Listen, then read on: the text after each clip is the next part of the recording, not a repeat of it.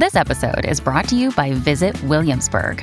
In Williamsburg, Virginia, there's never too much of a good thing. Whether you're a foodie, a golfer, a history buff, a shopaholic, an outdoor enthusiast, or a thrill seeker, you'll find what you came for here and more.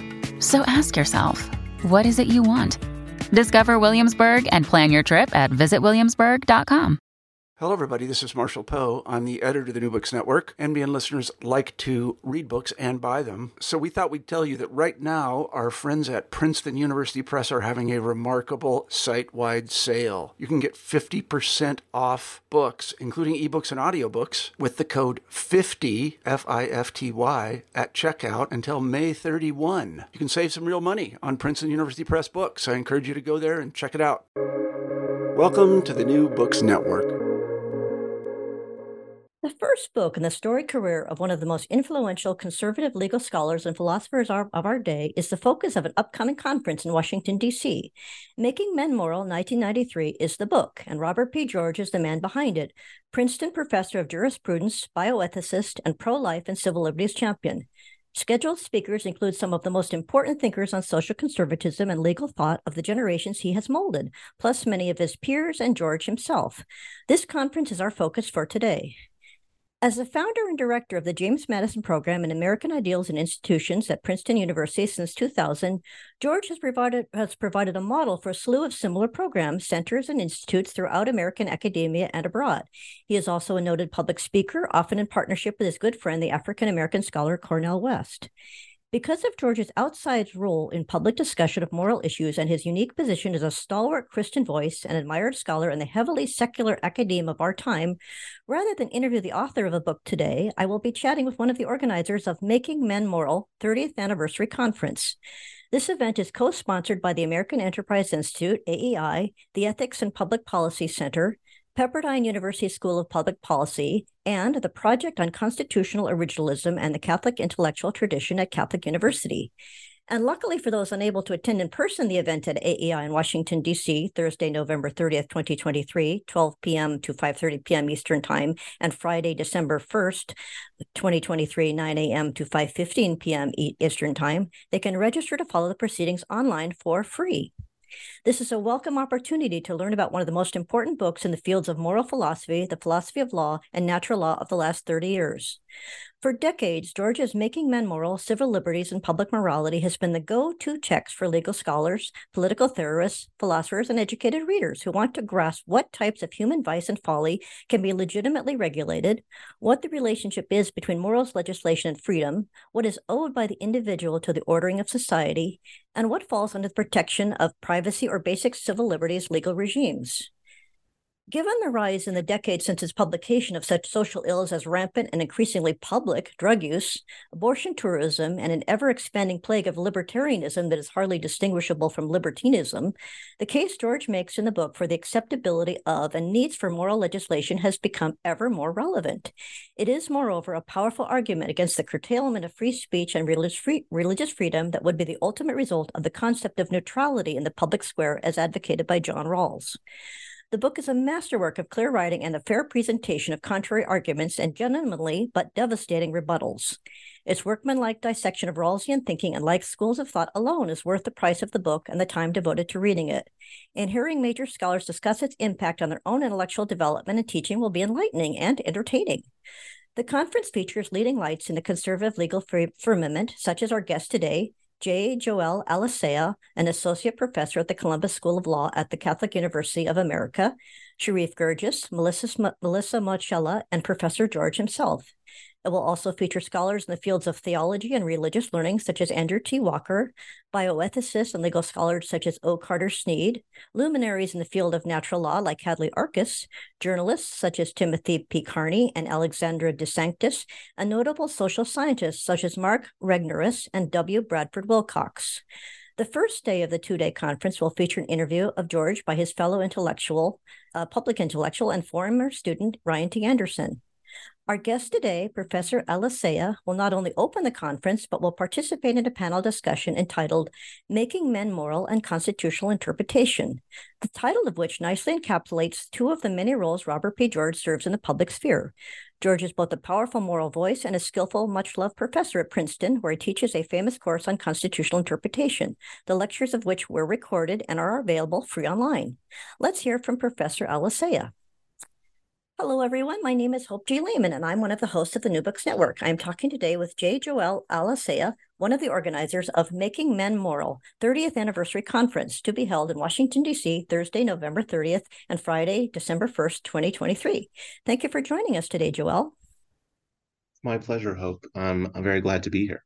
I'm very excited. And as you can tell, I'm very impressed by the book and very excited to be attending the conference, which I'm glad to say I will be in person, but I want to encourage people to watch it online as well. Let's start with your personal connection to Robert P. George. When did you first encounter Professor George and his book, Making Men Moral? What was his impact personally as a professor on you? And what was the impact of the book on your thinking?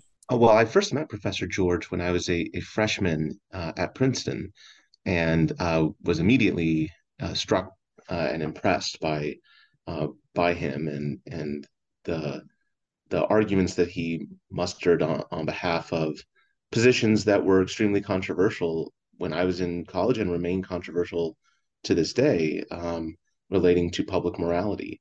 And I ended up taking a couple of courses, well, actually more than a couple of courses with him at Princeton over my 4 years there. And he had a tremendous influence on me intellectually and otherwise, really molding me as a scholar and and at that time as a student.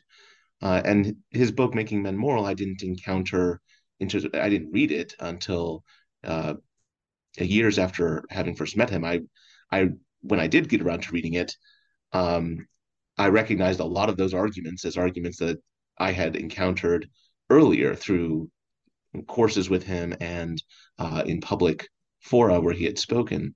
And so the arguments were familiar, even though I had never actually picked up the book until, probably close towards the end of college or maybe in early law school. And the book has, I think, had a huge impact on the discourse on civil liberties and public morality since it was published, and certainly influenced my thinking. Well, he must have been a very effective teacher because you're very young to be an associate professor, I would say. So, Professor George, before he got to know you, he was a young assistant professor himself, struggling to get. I mean, not struggling. He got tenure quite soon in his career, but like many young scholars, he had to make his mark. And this book was the principal work of scholarship. So, and as we know, the book is a conservative view, or at least a frontal challenge to the liberal view of civil liberties and public morality. What was then dominant and is become increasingly dominant in academia. Professor George has stated in several public appearances that some of his biggest supporters over the years, such as Professor Marion Glendon of Harvard, warned him that publishing the book was a suicidal move, but he did it anyway. Was it crazy for him to do that, or did it make him? How did he get tenure anyway, even though the Princeton faculty at that time probably was very, very liberal and not terribly conservative friendly?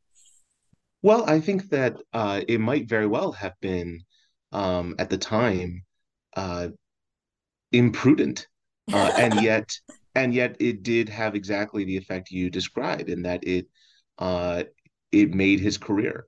And I think that just speaks to the exceptional quality not only of the book but of Professor George himself, in that in the hands of a less rigorous, less skillful scholar, arguments like the ones that he presents in his book might very well have doomed somebody's career because of how controversial they were. But precisely because he's such a rigorous thinker and presents the contrary arguments fairly and as sympathetically as possible before demonstrating why he thinks they're wrong, and does so in a way that is charitable and good-natured but firm, it was very difficult for those who disagreed with the book to fault its quality. It's clearly just an outstanding work, and Professor George personally is somebody who makes friends easily and is able to forge connections with those who disagree with him in good faith. And I think those kinds of qualities are what have allowed him to excel throughout his career, notwithstanding the fact that he makes controversial arguments in favor of positions that many in the academy strongly disagree with.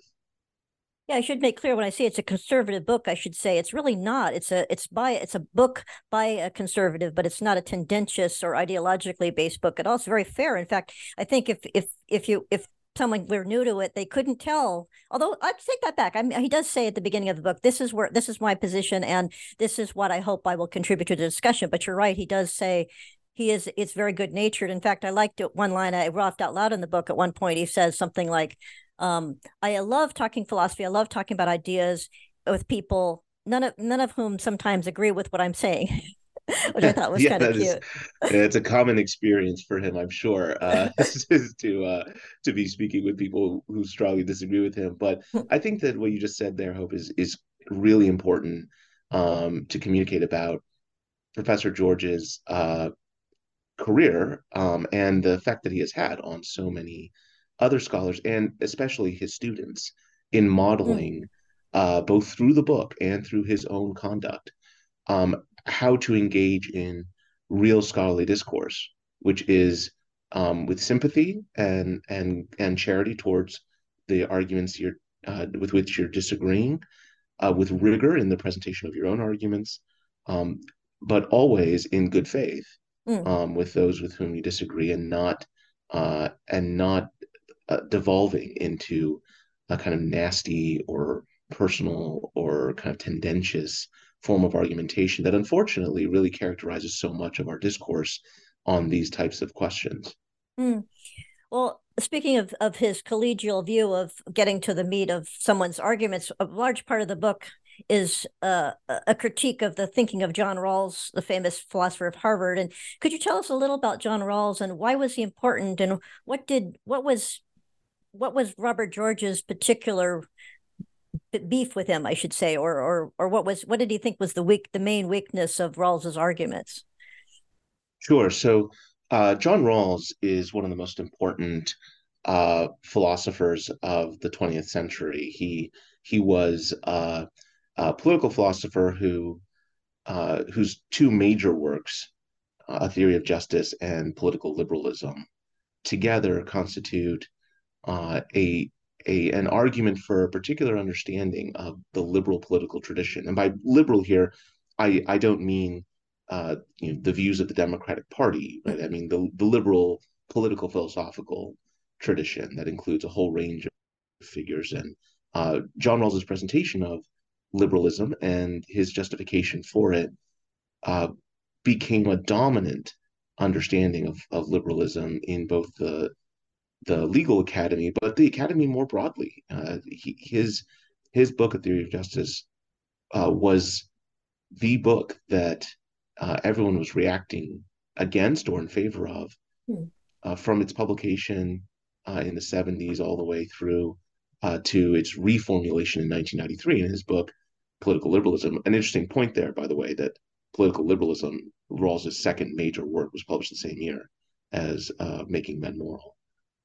So Professor George's book, Making Men Moral, is responding primarily to A Theory of Justice, but also to some subsequent work that Rawls had developed and that eventually he consolidated and refined in his book, Political Liberalism. But Rawls sought to justify liberalism, a liberal understanding of society and of government, um, based on ostensibly uh, neutral principles, principles that did not appeal to any fundamental or what he later came to call comprehensive doctrines. Uh, the whole point of his endeavor was to produce liberalism without having to rely on the kind of controversial uh, theories of the good that underlie so much of political philosophy from Aristotle onwards. And that attempt to produce a theory that remained detached from comprehensive doctrines became, or I should say, cashes out in an approach to public discourse, how we ought to debate controversial questions in the political sphere that excludes from the political sphere, or at least this is how Rawls is often interpreted, that it would exclude from the political sphere arguments rooted in controversial conceptions of the good, like religion, for example. Uh, and Professor George, in his book Making Men Moral, pushes back against Rawlsianism as resting on a sort of false neutrality, as uh, smuggling in, not in a bad faith way, but just as implicitly actually relying on controversial assumptions and ideas of the human person and of the good, even as it disclaims doing so. And so he tried to show that really it is impossible to justify an approach to political theory or an approach to government without some resort to these basic conceptions of the good or of the human person that are themselves controversial and morally fraught, and that's fine. That there's no problem with us just having to hash out those disagreements in an open and honest and charitable way, relying on the arguments that we draw from our own philosophical traditions or religious traditions, and putting those forward in a way that others can engage with. And that was really countercultural when he wrote that in 1993 because of the way countercultural, at least within the academy, maybe not among the American people, but certainly in the academy, it was very unusual to have such a forthright criticism, not only of Rawls, but a forthright defense of the view that government inevitably does and in principle should take an interest in development of public morality and the morality of its citizens. Would it be fair to say that George won the day in that Rawls is not really referred to much anymore, at least in the, I mean, as a political philosopher, at least in the political discourse for the common man, and also does it seem that Rawls's views that George exposed them as being rather barren and sterile and against diversity of thought, which is very big these days, and in a way that Robert George was a pioneer of the idea of diversity of views, not restricting them to this sort of Unitarian liberal Episcopalianism that Rawls seemed to advocate, even though he didn't want that Rawls did not want an overtly religious view. But is George more relevant than Rawls, or is that's kind of biased because the whole conference is about, it's a biased question, but is Rawls as salient a figure as he once was? That's an interesting question. My own perception is that Rawls's work has become less influential in the 21st century, in at least in the parts of the academy outside the legal academy, outside of law professors. I do think that he continues to have significant influence on American constitutional theory. For some reason, there seems to be like a lag where American constitutional theorists still cite Rawls a good deal and employ his work more than those outside of the legal academy do. At least that's my perception. And I think that if that perception is accurate, and maybe it isn't, but if my perception of that is accurate, I think there might be any number of reasons why that is true. One is the criticisms of Rawls's work by people like Professor George and others, Professor John Finnis, Professor Joseph Raz, Michael Sandel. All of these figures came forward and criticized Rawls's work, I should say, and I think carried the argument and showed that it really was a position that was not sustainable. So I think that was one reason. And I think another reason is that so much of Rawls's argument was based on a hope that we could forge agreement across deep disagreements by appealing to kind of common principles of justice that every reasonable person should be able to endorse. And that might very well have seemed like a possibility in the 80s and 90s, when there was kind of this post-Cold War a building post-war consensus, and then in the 90s, this post-Cold War consensus on all sorts of matters. I mean, just think about the fact that Bill Clinton, a Democratic president, signed laws like the Defense of Marriage Act, the Religious Freedom Restoration Act, several criminal laws that today are reviled on the left. Hmm. There was a sort of post-Cold War moment of political, uh, if not, there certainly wasn't total consensus, but there was more consensus on political matters than there is today. And I think the fact that we have become so polarized in our politics since then uh, has led some people who might have been sympathetic to Rawls to think, well, there's just no realistic way in which that we could forge what he called an overlapping consensus on principles of justice, given how dramatically we disagree on fundamental questions. So I think it was a combination of both his arguments being shown to have serious flaws on their own terms, and that events, just historical events, moved away from the idea that there could be some sort of consensus across deep philosophical disagreement. Yeah, it seems like the left, Rawls was one of his main aims was to establish a public discourse of neutrality, and the left today is not particularly interested in being neutral at all. They're quite aggressive, or the right too. Their neutrality doesn't seem to be a popular view. You mentioned I think that's right. I'm sorry. Go ahead. No, I'm sorry. I was just gonna say I think that's right. The both on the left and the right today, I don't think there is much interest in the idea of some sort of moral neutrality, at least not in our public discourse on fundamental questions of morality. The left and the right both make very strong moral arguments and adopt controversial moral positions. Just think of the debate we're having now over transgenderism. Yes. The left's position on that is not that the government ought to be morally neutral, right? The left's position is that transgenderism is a new civil rights movement, and that transgender ideology should be enforced through law, right? And that people ought to conform to that ideology. And the right's opposition to that is equally fervent, and those on the right seek to reflect their views in law because they perceive a really important moral question to be at stake. So I think you're right that both sides have really just moved away from any notion of neutrality, which Professor George's book showed was actually impossible anyway to achieve.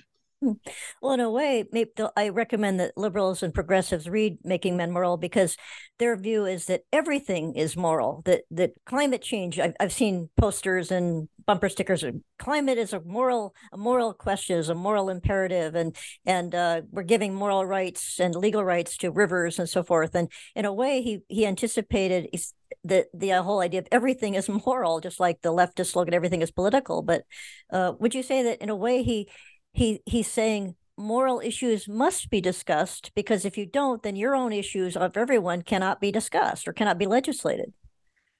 Well, I think he would say, I think one of the points he's making in the book is that you legislators are relying on moral judgment, and even if they purport to be acting neutrally on controversial moral questions, that's just smuggling in moral judgments, implicitly, right? And again, it doesn't have to be that they're doing so in bad faith. It could be that they are not consciously, in some cases, they're not consciously aware in some cases that they are relying on controversial moral propositions, but they are. And part of what Professor George tried to do in the book was point out ways in which some of the most eminent philosophers of the 20th century who defended versions of some sort of moral neutrality in law were themselves relying on implicit moral considerations and judgments that are themselves controversial, and that it really is impossible to construct a political theory or a good society that doesn't rely on some notion of the good. Yes, I was going to say, you mentioned Joseph Raz, and is it Raz or Raz? Joseph Raz? I've heard both pronunciations. That's good to know, because that way I will mispronounce it or not, or pronounce it correctly either way. But there's a whole chapter devoted to him in particular, and his interesting view of morality and perfectionism. I wonder if you could talk about the word perfectionism, because that's used in the book quite a bit. What does that mean? And or is that too? I guess that's too broad a topic. Well, the book the book defends what Professor George calls a perfectionist understanding Mm, of political philosophy, in which and perfectionism, as George understands it in the book, um, is an idea that that law has a legitimate role in principle at least, in shaping public morality and in mhm, shaping the morality of citizens, as against a sort of anti-perfectionist view of political philosophy that would attempt to disclaim any legitimate role of the government in shaping public morals, or at least a very minimal role for the government in shaping public morals. And that's really the debate at the heart of the book, is between perfectionism and anti-perfectionism. Um, Raz is an interesting figure because he actually is a critic of many of the mm. anti-perfectionist liberals that Professor George is also criticizing in the book, and yet he ends up in a place in his own arguments that Professor George then proceeds to criticize. So they're allied in some areas in the book, and then on opposite sides in other areas. So they agree, for example, in criticizing a lot of what Rawls says. But then, as you said, Professor George then has to devote a chapter to explaining why he nonetheless disagrees with Raz. Well, it's a good example of a professor, young professor, gently criticizing his professor. That's a good lesson for you in your career with Professor George, perhaps. um, Yes, and you know, uh, I I don't think that I've had any writings yet where I've disagreed with something that Professor George has written. I do think that my interpretation of Rawls's work it might be different than how Professor George interpreted Rawls's work on some points, but certainly not in the ultimate conclusion that I would reject Rawls's views for the same reasons that he would. well, speaking of your relations with Robert George, that I'd like to mention that you have worked as a contributor to a recent online colloquium about the um, jurisprudence of Samuel Alito, and that was very interesting. And then you have also been a moderator of Robert P. George and William Galston that's online. That was also at AEI, I believe, and that was a very very good interview. So I encourage listeners to Google your name and Robert P. George and find links to those events and the publications. Could you tell us about how you came to organize the conference? What was was it your idea, or did who came up with the 30? I know there was a previous, I think it was either the 20th I think it was the 20th anniversary. There was another colloquium years ago about on the 20th anniversary of the publication. What was the origin of this conference? Well, I can tell you what the origin was on my end, which is that I was rereading part of the book Making Men Moral, maybe a year and a half ago. I can't quite remember when. As part of my scholarship, I was just rereading part of it, and I just, out of curiosity, just kind of flipped through the front matter of the book and saw that it was published in 1993 and realized, oh wow, next year's the anniversary, the 30th anniversary. That's a big deal. Mm. And since I'm the co-director of the Project on Constitutional Originalism and the Catholic Intellectual Tradition at Catholic University, and since the book bears directly on questions relating to the Catholic intellectual tradition and also has relevance to constitutional theory, Mm. it seemed to me that my my program, which we call CIT for short, that CIT was a natural sponsor for a conference commemorating the book. And so I reached out to Professor George about it and found out that he had already been in touch with Pepperdine about putting on a conference relating to the 30th anniversary because he has a relationship with Pepperdine. Um, and eventually we just decided, well, why not just have a co-sponsored event, a conference with us and Pepperdine, and we brought in the Ethics and Public Policy Center, where his former student Ryan Anderson is the Mm. president, and then we came to AEI, and Yuval Levin, who is a longtime friend of Professor George and of mine, was generous enough to agree host the conference at AEI and co-sponsor. So it's a four-organization effort here to bring this conference about. And I think that in part because of the broad range of people we've brought together to organize the conference, and of course because of Professor George's long-standing and many friendships, we've been able to also bring together a tremendous group of panelists. I really do think that your listeners will be impressed by the caliber of panels that we've assembled for this 30th anniversary conference. And I think that speaks to the importance of his work and of his reputation in the field, that so many outstanding scholars were willing to serve as panelists for this conference. Yeah, it really is an all-star panel. When I saw that, and I'll link online to the blog post about the where listeners can view the agenda and the speaker list. It's just a really powerhouse group of people, and a very good introduction to natural law thinking and morality in law and philosophy of law in general. I just want to remind listeners that we are talking today with J. Joel Alicea, one of the organizers of the Making Men Moral Conference, the 30th Making Men Moral 30th Anniversary Conference, to be held in Washington, D.C. Thursday, November 30th, and Friday, December 1st, 2023. And I'd like to ask you to talk about some of those people that are appearing. That, for example, one of the things I want to mention, that when you mention them, like Ryan Anderson and yourself, you are a representative of academia, and Ryan Anderson is representative of the world of think tanks, where Robert P. George is also very active. And it's an interesting group of people throughout the intellectual world, not just academia. And I encourage listeners again to notice that. That's a very salient fact.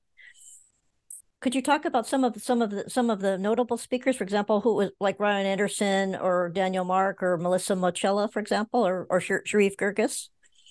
Right, and all the last ones that you just mentioned are all former students of I was Professor concentrating George. on those.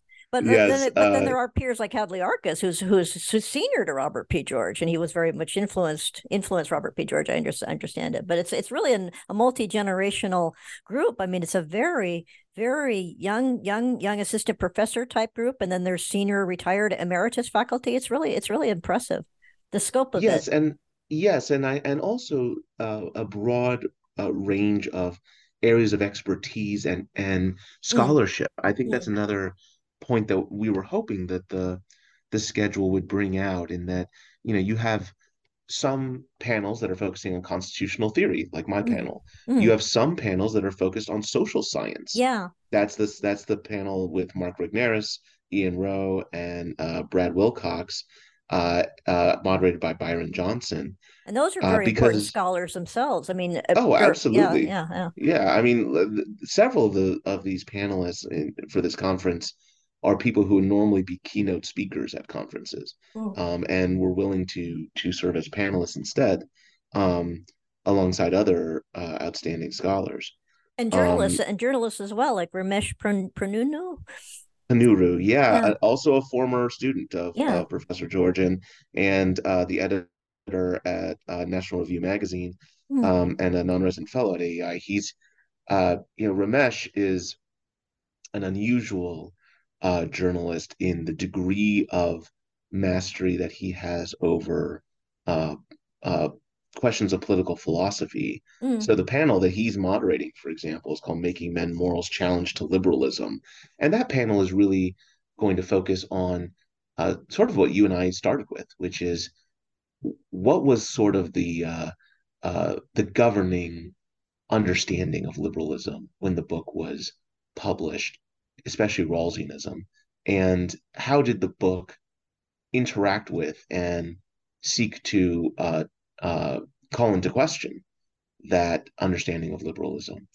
So that requires real knowledge of the political philosophy literature at that time, and how Making Men Moral kind of fits into that. So Ramesh, as the moderator for that panel, I think is the perfect moderator for it. And he's really, as I said, unusual in having that mastery as a journalist.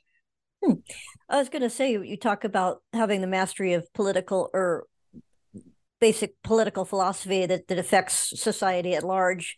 And for example, could you talk about Professor George is well known for his commitment to freedom of speech, for example. And how will that be discussed? How is it discussed in the book, and who will address it at the conference? Right. So in his final chapter of the book, Professor George sketches out, and he makes clear that it's just kind of a sketch. It's not meant to be a detailed analysis of various constitutional and civil liberties, but he does discuss free exercise of religion, free speech, freedom of the press. He goes through these foundational civil liberties in the American context and across the world, and tries to show how they could be justified and in what form they could be justified from within the natural law tradition, or what he calls the central tradition in his book. And tries to show that they need not rest on a sort of ostensibly morally neutral, anti-perfectionist liberalism, but that rather one can be a natural law theorist or a believer in the natural law and still arrive at the conclusion that freedom of speech is important and worthwhile and valuable. And the same is true of the free exercise of religion, that these can be justified from within a natural law framework. And that is the subject of a panel called Civil Liberties or Public Morality. And it'll also be part of our discussion in the Making Memorial and Constitutional Interpretation panel. Both of those panels are the last two panels of the conference on December 1st. I wonder if you could talk about your own panel, the Making Men Moral and Constitutional Interpretation. That where is Making Men Moral? Is it assigned in constitutional law school courses, or where does a law student encounter it, or does he, or who is the readership these days? It seems to be political scientists and philosophers and legal scholars, and in my case, general readers. Who is the main readership? Who would benefit from going to the conference? I guess I'm asking.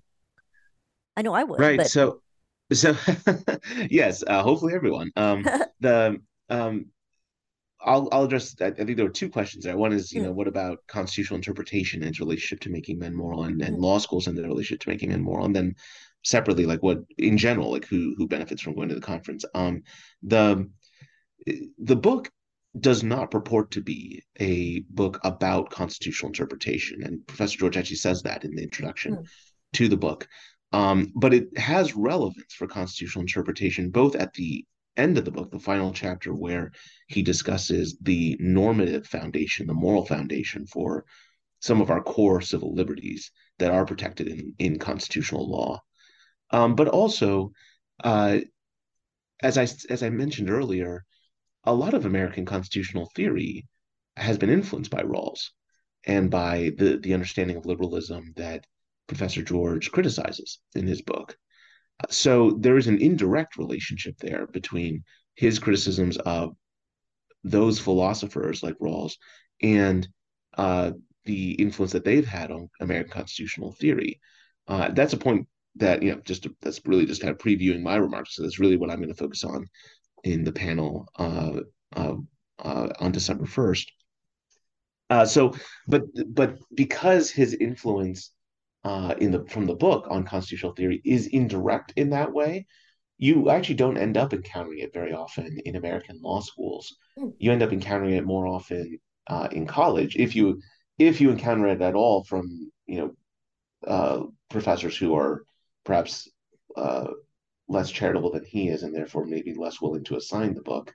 But if you do encounter it from a fair-minded professor, it would probably be in college or in graduate school. In political philosophy, for example. I think in terms of the audience for the book, though, and for this conference, I do want to stress that while we've been discussing the book at this very high level of abstraction, I think the book has direct relevance to some of the debates that are very prominent right now. Oh, absolutely, absolutely. Right, especially among younger people, like a lot of my peers and people younger than me. There's a lot of fervor in debating questions about free speech, free exercise of religion, how those interact with liberalism, and with the natural law tradition. We've seen movements in the last few years, for example, on the political right, of some, especially, as I said, younger people becoming very critical of liberalism, and not just Rawlsian liberalism, but really kind of the political philosophy of that tends to undergird American constitutionalism. And Professor George, who is also a critic of liberalism, provides an alternative way of thinking about the civil liberties that Americans hold dear, and of our approach to constitutional government. He provides an alternative way of thinking about that from within the natural law tradition in this book that that shows that you need not reject uh, the American constitutional form of government or some of our core civil liberties if you are a believer in natural law and somebody who rejects various forms of liberalism. So this debate that's going on right now among people about to what extent one can be a skeptic of liberalism as it is understood in American public discourse today, and still be faithful to the American democratic experiment. That's a big debate that we see manifested in all sorts of ways in our politics. And I think this book is even more relevant today in some ways than when it was originally published, precisely because it provides this alternative way of thinking about these problems compared to some other critics of liberalism who tend to uh, uh, advocate a much more total rejection of American constitutionalism and civil liberties. When you mention the young people being tired of liberalism and critical of it, do you mean from the right and the left? For example, the Catholic integralists and the progressive left. Who is critical of liberalism? Well, I guess everyone seems to be. Yeah, Who I, who, I who really I think represents it so. anymore? For example, who is Joe Biden the last liberal or of that school, or who are they fighting against at this point, or are they all in hiding? Have they all retired, or they're all afraid of the progressive left and being canceled and so forth? Who is their target? And who are the attackers and who are the targets? I guess specifically, if you can give some maybe one or two names. Sure. So I think that a lot of the skepticism of liberalism, or I should say, the skepticism of liberalism, I think, comes both from the left and the right in our politics at the moment. There's a skepticism of many kind of rule of law values and principles that you see both on the left and on the right. I do think you see that in integralism, which is one example that you gave. I also think you see that in the way that the progressive left um, has talked about the Supreme Court, for example, over the last 2 to 3 years, as the court has become more originalist. The progressive left has started to attack the court in a way that um, undercuts any notion of fidelity to rule of law values or judicial independence, and has really called into question whether the court should remain sort of an independent institution. For the court packing, for example, that's been floated, is just an assault on judicial independence and on core rule of law principles. And so I think there really is skepticism on the left and the right now about some foundational principles of American constitutionalism and of the American Republic. Um, and what's important is that Professor George provides a natural law justification for some of those principles. Not, I mean, it's not comprehensive. He's focused on only a few civil liberties at the end of his book. Um, but he provides a natural law justification for and a framework for thinking about those questions that doesn't require their complete rejection, the rejection of those rights and those principles, but rather a reformulation of their justifications. Well, I've been a little remiss in assuming that our listeners know what natural law is, and at the risk of reader, I ask most of my interviewees, could you explain what natural law is? But could you give us what your view of natural law is? Sure. So, um, the natural law tradition, when we talk about natural law, what we're talking about are uh, principles that allow us to decide what we ought to do in given situations. In our day-to-day lives, we encounter all sorts of choices that we have to make about uh, what to do, how to pursue what we think is good. And we make these choices all the time, sometimes without even really thinking about them. And natural law is it's a set of principles based in reason that guide human conduct about what we ought to do in order to live a life of fulfillment and happiness. To be truly happy, truly fulfilled, is to live in accordance with these principles of the natural law. And I can say that at that very high level of abstraction, but just to give, a more concrete manifestation of it. So if you were to um, uh, have to make a decision about whether to betray a good friend of yours, for example, in some way, uh, you might very well achieve some kind of immediate material good by betraying your friend, right? Like maybe the person's going to pay you some amount of money to do so. Uh, Money is a material good that can be used for all sorts of things. It's an instrumental good. Um, but acting in a way against the friendship of your friend, betraying your friend, is to go against a good that is inherently valuable for its own sake. Your friendship with that person is valuable quite apart from any instrumental value that it might have. It's worth pursuing for its own sake. You can understand the intelligibility of preserving that friendship, and you can understand, therefore, what is bad about betraying that friendship, acting contrary to the good of that friendship. And you can understand all of that simply through reason, right? Um, and through your own kind of moral intuition as you think about and reflect upon the good of friendship. And the natural law tradition is simply an explication of those rational principles of conduct as you go about your day-to-day life, making these choices about how to pursue the good and live a fulfilling life. I think that's very helpful because people are resistant to the idea of there being everything's relative and your good is not my good and so forth. But I think the book makes very clear that there are certain moral precepts that you will be a better person, you will be happier if you do not take drugs and you do not or you conduct yourself with a certain core of moral integrity. That the book is very effective in that respect. And you mentioned that that the book has become ever more relevant. I think that's very true because as I read it, I live in Oregon, where the Ninth Circuit has made it almost impossible to police cities. For example, that drug addiction, as we know in Portland, Oregon, is just rampant, and that their drag queen story hour is acceptable and so forth.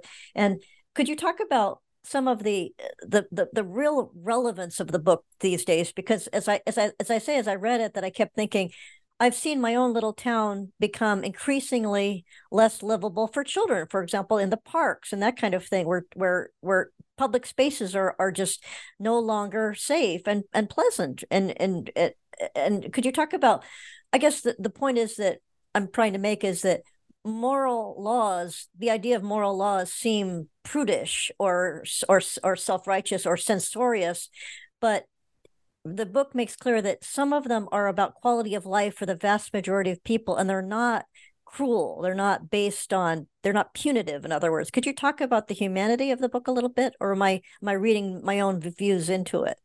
No, I think that's a really important point that if it is true that to act in certain ways is contrary to your good as a human being, then to point that out to you is to do you a favor, Mm. right? If the path you're on is actually a path that is destructive Mm. of your good, and you are either not aware of that because you've never been educated about it, or you're resistant to it because you've made some error of judgment, some error of reasoning.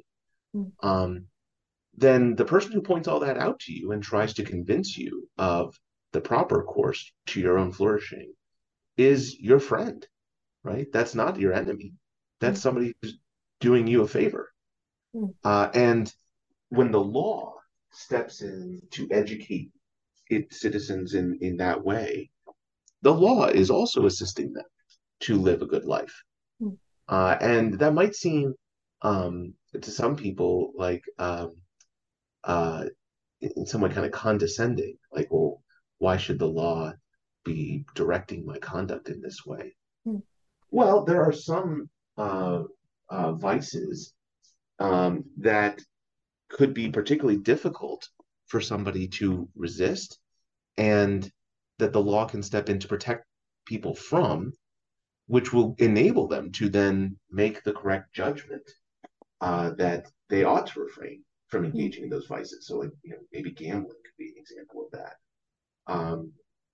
depending on one's view of the morality of gambling. Certainly,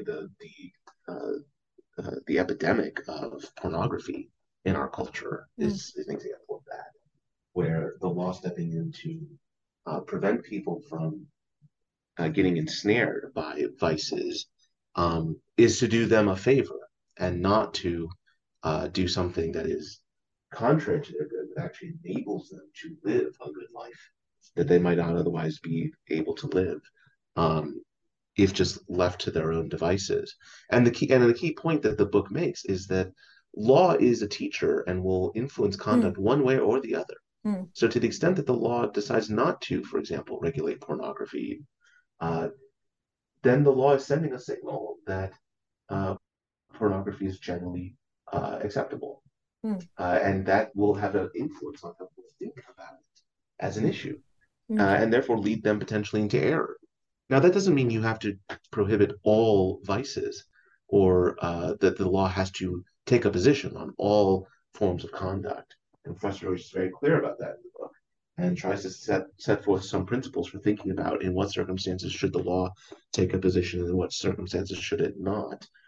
But it does mean that there's nothing wrong in principle with the law taking a position on a contested moral question, because to not do so is itself to send a moral message and to potentially instruct people towards a behavior that could be destructive. Yeah, I was going to say in the chapter on Raz, that Joseph Raz, that Robert George makes the point that Raz says, well, it's punitive and cruel to regulate private behavior, but that he makes the point that, well, you regulate thousands of things by law. Why is a moral law somehow objectionable, whereas a law on bank robbery or murder or larceny is and there are also in a way moral laws. I mean, we have to have a moral framework. Yeah. Well, obviously, the big event on the immediate horizon is the conference, and I'm looking forward to it. I'm looking forward also to your opening of the conference. That'll be fun because it will be the fruit of many months of work from you. Could you tell us when you approached the speakers, were they eager, and did they know what they wanted to say and had been bottled up for years, or did they say, "Oh, I'll have to reread it and think about what I want to say"? Was there a sort of across the board reaction to what they were hoping to say, or did they pitch their ideas to you, or did you come up with a panel topic and then approach the speakers? I'm just curious about how conferences are organized. So the organizers of the conference came up with the panel topics that we wanted, and then we decided who would be good panelists for those topics, and then we approached those prospective panelists and asked them to sign on. And really, almost every single one agreed. And from my recollection, the only ones who didn't were people who had conflicts, immovable conflicts where they just could not make it.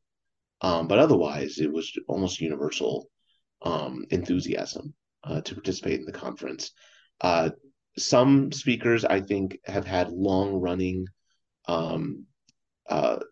either commentary on Professor George's work, or in some cases, agreement with his work, and therefore, I think we're pretty clear in their own minds about what they would say on a given topic. And then others, I think, told me, "Oh, I'm going to have to go back and reread this. I haven't read this in years, but I'm eager to do so, and to see what new thoughts I might have given the topic." So I think that we will have some. I think we'll have a mix of some people giving remarks that might echo things they have said before, and then there will be some people who will give remarks that might be new comments on the work. Well, I'm looking forward to seeing Andrew T. Walker's participation, because he just published a book about Protestant reaction to the Catholic intellectual Robert P. George. And that book was really fascinating. And many of these people, the contributors to that book, which is also on the New Books Network, are featured in your conference. So that will be really a treat to see them elaborate and refer to what their study of their book and of their contributions to that book. So that'll be wonderful. Well, I'd like to ask you now the traditional final question on the New Books Network which is, what are you working on now, in addition to preparing for the conference? Yeah, yes.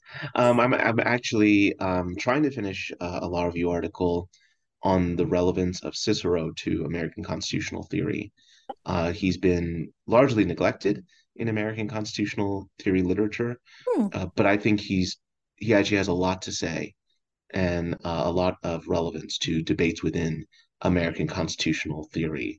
And there's been this revival of interest in Cicero over the last 30 to 40 years in political philosophy after many decades of him having kind of fallen off in terms of level of interest among political philosophers. So there's been this revival in the area of political philosophy in Cicero, and that hasn't really carried over into American constitutional theory. As I was saying earlier, American constitutional theory seems to have like this lag behind where political philosophy literature tends to be. So Rawls is still really influential in American constitutional theory, a little less influential in political philosophy. Cicero has become much more important in political philosophy, not at all influential in American constitutional theory. And my hope is to bring Cicero into the constitutional theory conversation more than he has been. Will that be a book or an article or both? That'll just be a law review article. So the currency of scholarship in the legal academy is law review articles, less so than books. I should know that by now. No reason you should. But yeah, it's a discipline that's more articles based than book based. How do you account for one last question just on the subject, Cicero? How do you account for the Renaissance in writing about him? I think there have been a number of reasons for that. Mostly it's been because of a handful of scholars who started making the argument that Cicero made several distinctive contributions to political philosophy. Because part of the reason why he had fallen out of favor was because he was viewed for a long time as simply derivative of the Greeks, and that he didn't really say much that was new. He was just kind of reformulating what Aristotle or Plato, especially Plato, had said, and that therefore he wasn't a distinctive thinker. And a lot of recent scholarship has shown that that is just simply not true, that he made many contributions to constitutional and political theory that were departures, or at least additions and important additions to ancient Greek political and constitutional thought. And so I think it really does come down to just a few scholars having done the work of thinking through and studying closely his text, Cicero's texts, and being able to demonstrate that he's a much more important and novel thinker than people give him credit for. Well, speaking of novel and important thinkers, the conference is about Robert P. George and his acolytes and impressive students such as yourself. And I just want to thank the scholar we've been talking to today, J. Joel Alicea, one of the organizers of the Macon Memorial 30th Anniversary Conference. And thank you, listeners. And thank you, Joel. And goodbye. Thank you, Hope. It was my pleasure to join you. And I really do hope that your listeners will register for the conference and watch the live stream or watch the recording subsequently. I think it's going to be a terrific discussion all throughout, and there will be a lot of substance for them to reflect on, and conversation that has direct relevance to debates going on today. Oh, good. There will be the recording will be archived, and they can view it even if they can't attend or view it live. Oh, wonderful. Yes. That's I'm happy to hear that. That's wonderful, because this will be posted online and people can view it at their leisure. Well, that's great. So thank you very much, and thank you, everyone. Bye-bye.